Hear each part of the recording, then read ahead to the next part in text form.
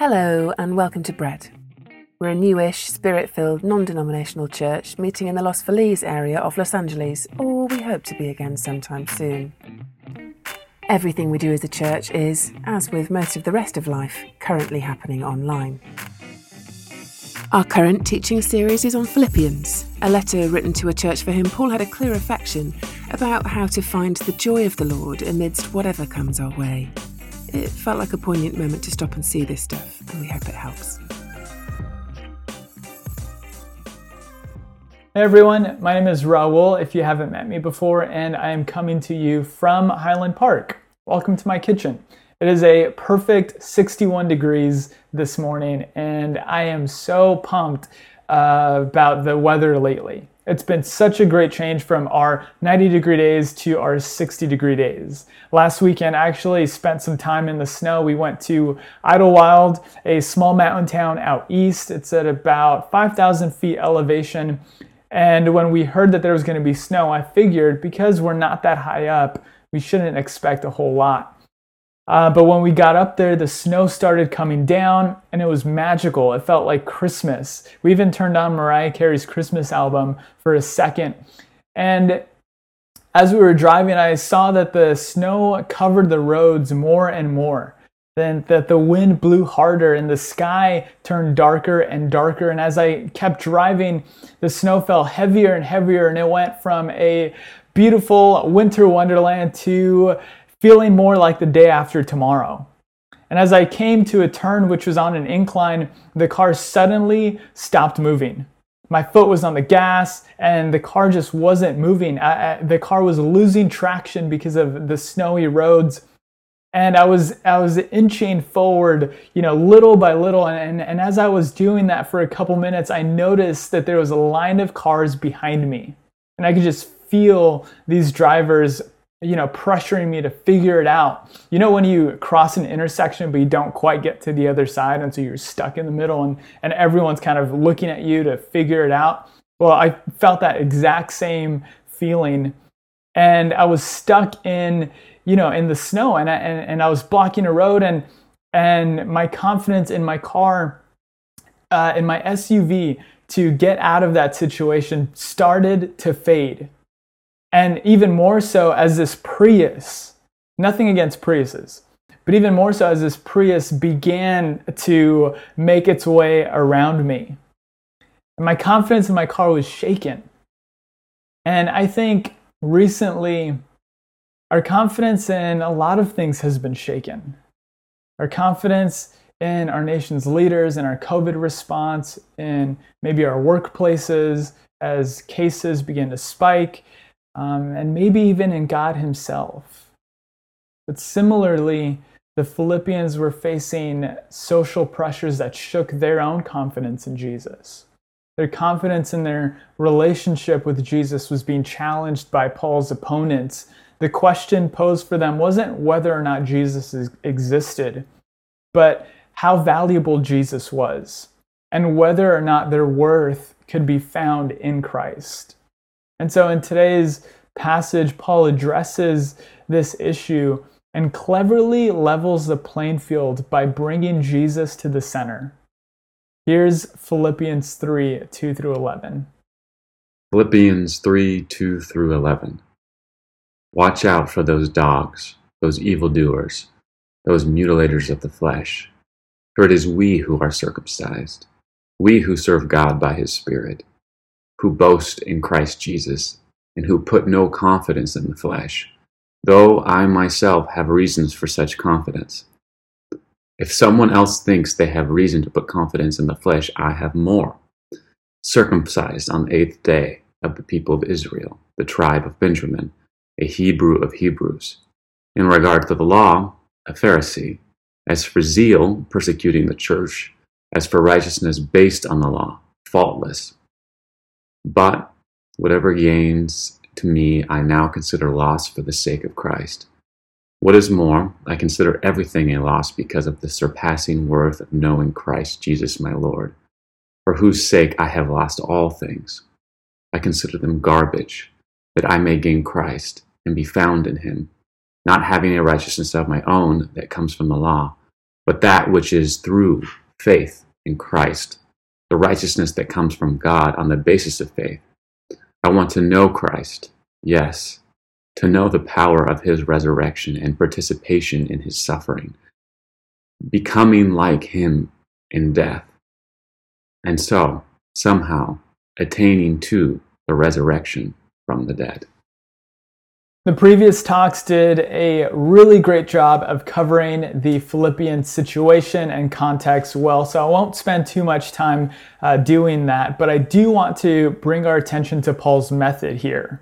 Remember, Philippi was a Roman colony made up of wealthy elites, patriots, emperor worshippers, and war veterans.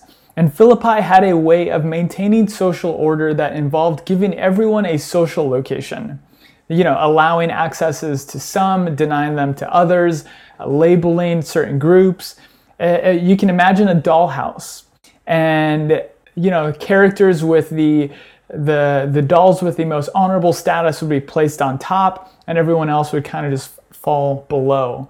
And they did this by establishing a social practice called the cursus honorum, or course of honor, and it was a social rating. Similar to that one episode of Black Mirror, but not exactly the same. But the course of honor was a way of tracking your honor and accessing certain benefits in society. It was a series of statements and credentials that people would publicly present whenever possible. And in doing so, it brought two things to the forefront: a person's value and a person's credibility.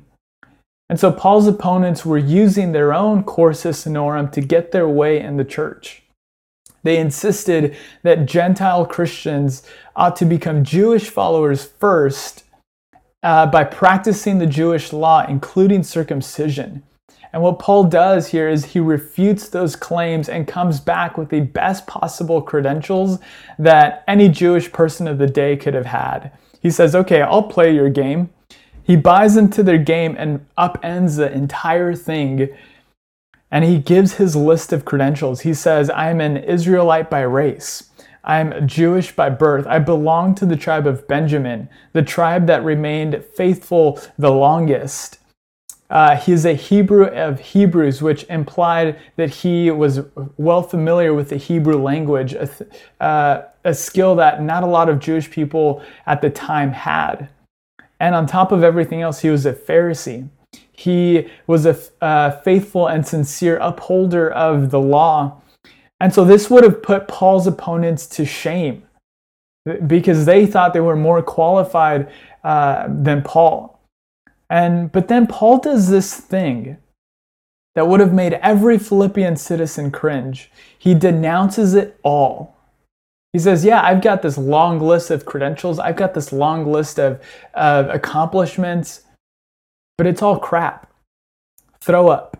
Literally human waste is what's in Paul's mind. And in doing so, he shifts the focus from himself, his status, his credentials, and that of his opponents to the one who is much more powerful, to Jesus himself. Because Paul wants his readers to know that for him, it's not about the right birth status or credentials. It's about Jesus, because Jesus outvalues everything.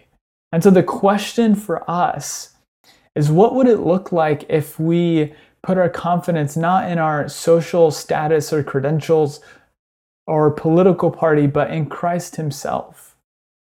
I've noticed that too often credentials, social status, it keeps people from being seen. Whether you're someone at the top or someone below. When we focus on these, we lose sight of someone's humanness. And this happens at every level of society. It just looks different in every circle. And we do this with the color of a person's skin as well.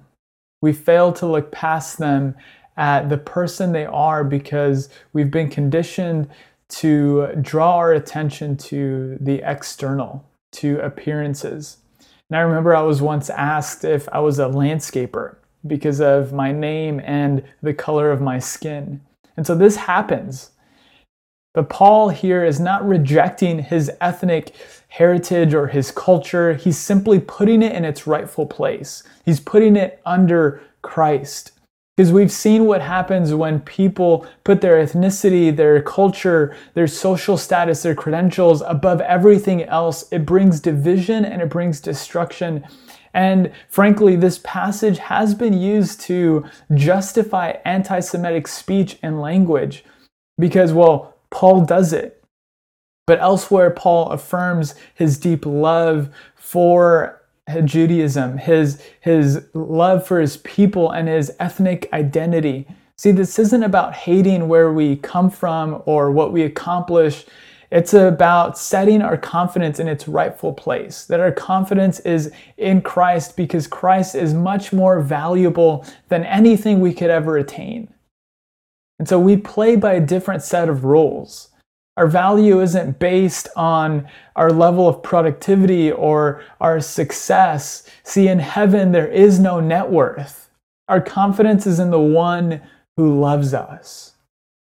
And when we know Jesus, when we know ourselves to be loved by the one who created us, it does something to us. It shifts something within us. Paul writes this, "What is more, I consider everything a loss because of the surpassing worth of knowing Christ Jesus, my Lord, for whose sake I have lost all things." And the term knowing carries with it undertones of the Old Testament word for know. It's personal knowledge and acknowledgement. It's not just factual knowledge, knowing with your head, but acknowledging with your whole being. Think about the last time you cooked pasta. You know, when you're cooking pasta and the time comes for you to pour the noodles into a strainer. Ashley calls it a colander. I call it a strainer, whatever you prefer. But you know that the pot is hot. So you conduct yourself in a way that acknowledges that there is heat radiating from it. And any careless fumbling with the pot could result in you getting burned. And so the same idea is at play. In the word knowing Christ, his love for us, and acknowledging that love with our whole being, with our mind, with our body, with our heart, with our desires. It's a whole encompassed acknowledging. And so when we know Christ,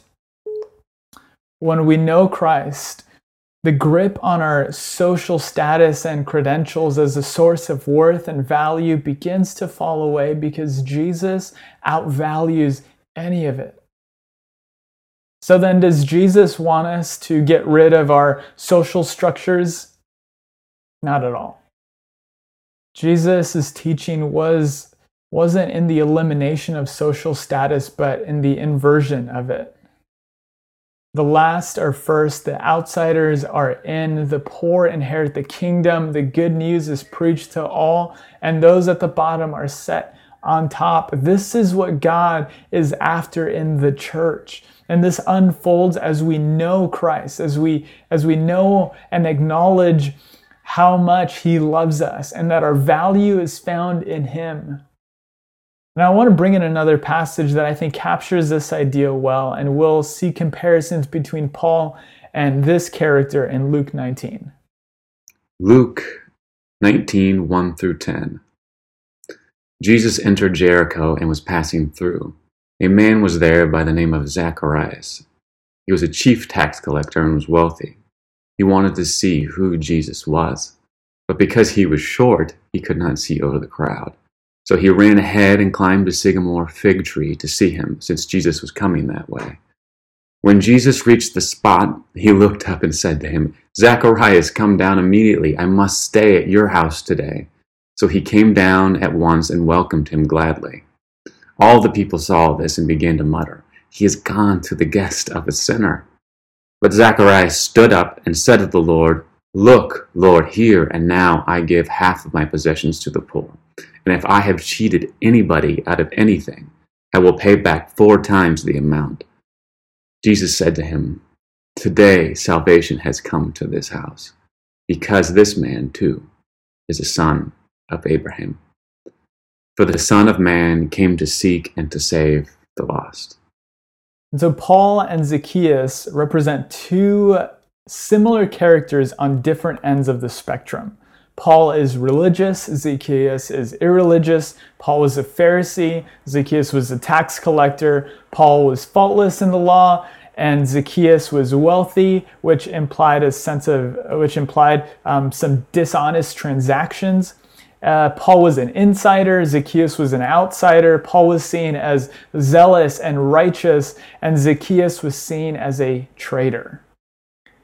And yet Jesus meets both of them as they were, where they were, and something shifted in them.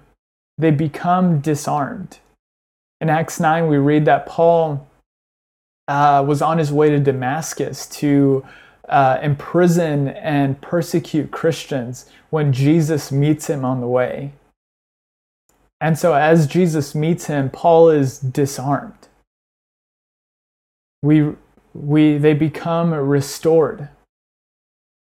Zacchaeus is given back to his community. Zacchaeus is returned back to his community. Jesus calls him a son of Abraham. Jesus is bringing him back into the fold. He's acknowledging that he had been rejected, that he had been cast out, and he's saying, no, this one's in. Zacchaeus is in. And they both become aware of the great value that is in Jesus. They leave everything behind. They sacrifice so much as they acknowledge the love that Jesus has demonstrated for each of them. And so the love of Jesus, it disarms, it restores, and it's worth more than anything that could ever be ascribed or acquired, because his love outvalues everything. And so Jesus is the God who seeks and saves. Jesus is the one who finds and gives back what was lost. What we've lost is personal relationship with our Creator. It's Genesis 3. And we've lost our knowing of God. And Jesus says, hey, I'm going to give you back what was lost. I'm going to restore that relationship. I'm going to return that knowing back to you. That ability to know, that ability to be in close relationship with God. I'm going to give that back to you. And so it doesn't matter how far we've gone off the rails. Jesus invites us to know him again, to know the potency of his love, to know the depths of his compassion, to know the sound of his voice, and to know ourselves in his love. And I'd like to end with this. Paul uses these terms, gain and loss, which are economic terms that were used in daily transactions in the marketplace. And I'll be honest, I don't know much about investment or finances, but I do know that loss is typically a bad thing, and gain is what people want. And so what we gain in Christ is much more valuable than what we can lose. Another economic term that the Bible uses again and again is the term forgiveness. It's debt forgiveness. And economically, when debt is forgiven, it makes financial freedom much more possible. One is not bound to their money, but their money works for them now. And so in Jesus, we gain forgiveness. We gain forgiveness.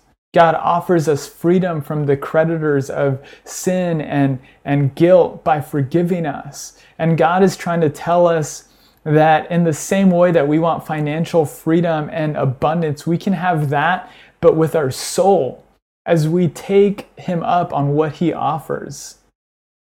I love what Jesus says. He says this. He says, what good is it for someone to gain the whole world and yet forfeit their soul?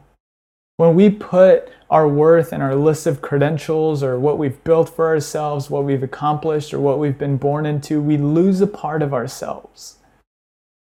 And Jesus' invitation is to come back to what we've lost, to come to know the one who loves us without any reservation. I think Martin Luther King said this well in his sermon, Drum Major Instinct, and talking about what he wants his funeral to look like. He draws attention to Not to his credentials or his accomplishments, but to his knowing and acknowledgement of Christ's love. He says this. He says, tell them not to mention that I have a Nobel Peace Prize. That isn't important. Tell them not to mention that I have 300 or 400 awards. That is not important. Tell them not to mention where I went to school. I'd like somebody to mention that day that Martin Luther King Jr. tried to give his life serving others. I'd like for someone to say that day that Martin Luther King tried to love somebody. I want you to say that day that I tried to be right on the war question. I want you to be able to say that day that I did try to feed the hungry. And I want you to be able to say that day that I did try in my life to clothe those who were naked. I want you to say on that day that I did try in my life to visit those who were in prison. I want you to say that I tried to love and serve humanity. And so this morning, we're challenged not to view our external accomplishments or our credentials, but to view ourselves in light of Christ's love, in light of that love that moves us, in light of that love that embraces us, that holds on to us. This is the love of Jesus, and this is what we're invited to know. We're invited to know how deep, how wide, how broad, how long the love of Christ is for each and every one of us. And so wherever we may be this morning, I'd like to set our focus on the one who loves us. The one who loves us. The one who forfeited all. The one who turned down the benefits of being equal with God, who put on skin, who came, moved into our neighborhood to love us and to give us life and life in abundance. This is the Jesus that we serve. And this morning, he invites us to know him personally and to know the depths of his love. And so as we go back into worship, I'd like to invite you to open up your hands and close your eyes. There's no magic here. It's simply so that we're not distracted. And in your mind's eye, imagine what you've been given. Whether it's privileges or credentials or accomplishments, whatever we've earned. And I simply want us to hold it out like this in our imagination. And I'd like to invite you to pray these words with me. Jesus, I trust you. I trust you with this. And so I leave that with us this morning. That as we leave these things with Jesus, that we would find ourselves to be loved deeper, to find ourselves to be closer to him. Amen. Zoom prayer after this. Have a blessed day. There's nothing worth more that could ever come close. Nothing can compare. You're our living hope.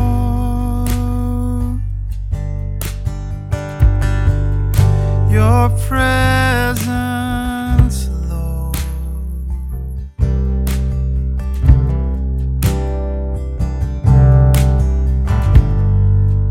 I've tasted and seen of the sweetest of loves, where my heart becomes free and my shame is undone.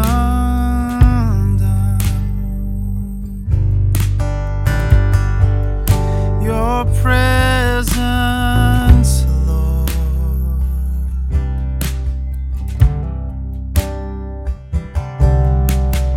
Holy Spirit, Come flood this place and fill the atmosphere. Your glory, God, is what our hearts long for, to be all